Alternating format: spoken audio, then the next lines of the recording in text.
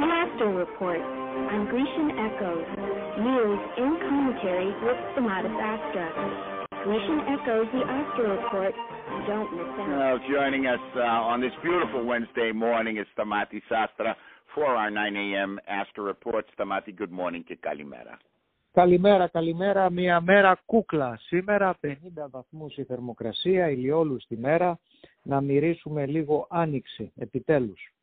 Να πάμε να δούμε τα νέα ανά τον κόσμο, την Ευρώπη και φυσικά την Ελλάδα μας και να ξεκινήσουμε τα παγκόσμια νέα από την Ουάσιγκτον, καθώς σήμερα θα ψηφιστεί, όπως όλα δείχνουν, το πακέτο ανάπτυξης των 1,93 εκατομμυρίων δολαρίων που θα πέσει στην αγορά. Είναι πολλά τα λεφτά.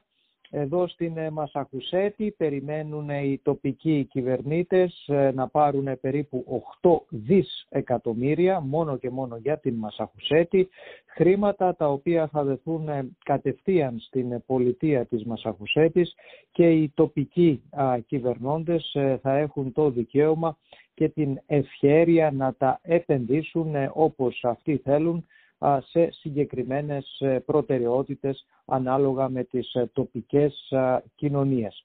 Ένα από τα πράγματα τα οποία δεν πέρασε στο πακέτο αυτό ήταν το περίφημο ορομίσθιο των 15 δολαρίων που ήθελαν πολλοί από τους Progressive Democrats να μπει στο πακέτο αυτό.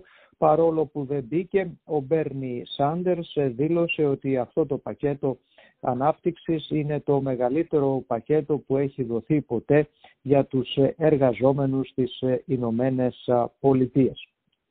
Σε άλλα παγκόσμια νέα, τα θέματα των εμβολίων σε όλο τον κόσμο εξακολουθούν να απασχολούν τους κυβερνώντες. Η Αλάσκα είναι η πρώτη πολιτεία που ανοίγει τους εμβολιασμούς σε όλους πάνω από 16 ετών. Όπως είπε ο κυβερνήτης, επιτρέπει πλέον να εμβολιαστούν όλοι οι πολίτες που είναι πάνω από τα 16 τους χρόνια. Άλλα 4 εκατομμύρια εμβόλια θα παραδώσει η Pfizer εντός του Μαρτίου στην Ευρωπαϊκή Ένωση, ενώ τα τελευταία στοιχεία δηλώνουν ότι περίπου 10% του αμερικανικού πληθυσμού, περίπου 33 εκατομμύρια άνθρωποι έχουν ήδη εμβολιαστεί. Οι ειδικοί πιστεύουν ότι ακόμα δεν είναι το νούμερο επιτρεπτό για να μιλάμε για νίκη επί της πανδημίας, όμως πιστεύουν ότι ο Μάρτιος και ο Απρίλιος είναι πάρα πολύ σημαντικοί μήνες, έτσι ώστε μέχρι το τέλος Απριλίου να έχει εμβολιαστεί ένα μεγάλο μέτρο. Το άλλο σημαντικό κομμάτι είναι τα περίφημα διαβατήρια, τα πιστοποιητικά ότι κάποιος έχει κάνει το εμβόλιο έτσι ώστε να μπορεί να ταξιδέψει. Εδώ στην Μασαχουσέτη ο κυβερνήτης Μπέιγκερ είπε ότι όσοι έχουν κάνει το εμβόλιο δεν θα χρειαστεί να κάνουν καραντίνα, άλλη μια προτροπή για τους ανθρώπους που να πάνε στην κανονικότητά τους. Στην Χαβάη να πάμε, όπου βρίσκεται εκεί σε έκτακτη κατάσταση και ο παράδεισος υποφέρει της Χαβάης, καθώς κατάσταση έκτακτης ανάγκης κήρυξε στην Χαβάη ο κυβερνήτης David Ige λόγω των πλημμυρών που προκλήθηκαν από τις συνεχείς και ισχυρές βροχοπτώσεις οι οποίες είναι εκεί. Στη Βραζιλία δυστυχώς πολύ άσχημα τα νέα της πανδημίας, καθημερινά χειρότερη καθιστάται η υγειονομική κατάσταση στην Βραζιλία, φυσικά με την μεγαλύτερη ευθύνη της ομοσπονδιακής κυβέρνησης, καθώς η χώρα συνεχίζει να μετρά πολλούς θανάτους στην Βραζιλία. Στην Αγγλία να πάμε, όπου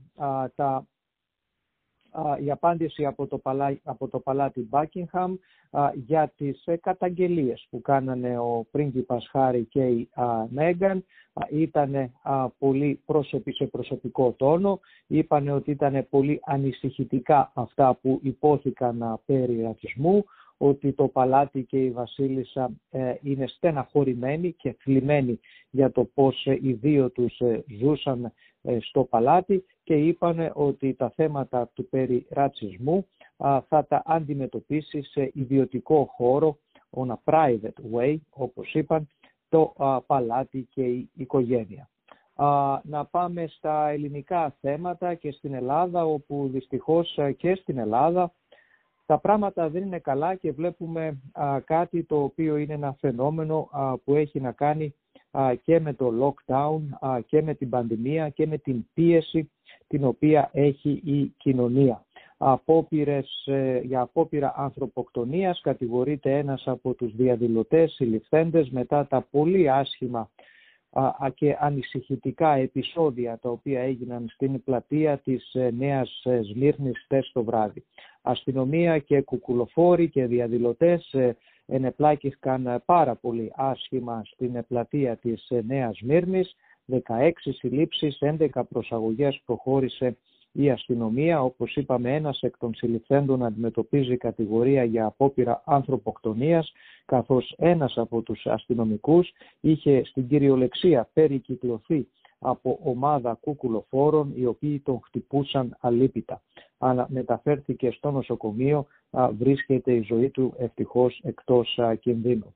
Δυστυχώς βλέπουμε και στην Αθήνα και στην Ελλάδα τα οικονομικά, τα υγειονομικά προβλήματα τα οποία μεταδίδονται και στην κοινωνία, όπως το είδαμε και στις Ηνωμένες Πολιτείες αλλά και σε άλλες χώρες. Η κάθε τοπική κοινωνία με τις δικές της σπίθες έξαρσης προσπαθεί να διοχετεύσει αυτή την πολύ δύσκολη κατάσταση. Έτσι, αν δεν υπάρχει μια βαλβίδα ασφαλείας, δυστυχώς η χύτρα θα σπάσει και φαίνεται ότι αυτό είδαμε και χτες στην Αθήνα. Στα παγκόσμια οικονομικά νέα να πάμε, όπου φυσικά το πακέτο ανάπτυξης είναι αυτό το οποίο συζητούν όλοι.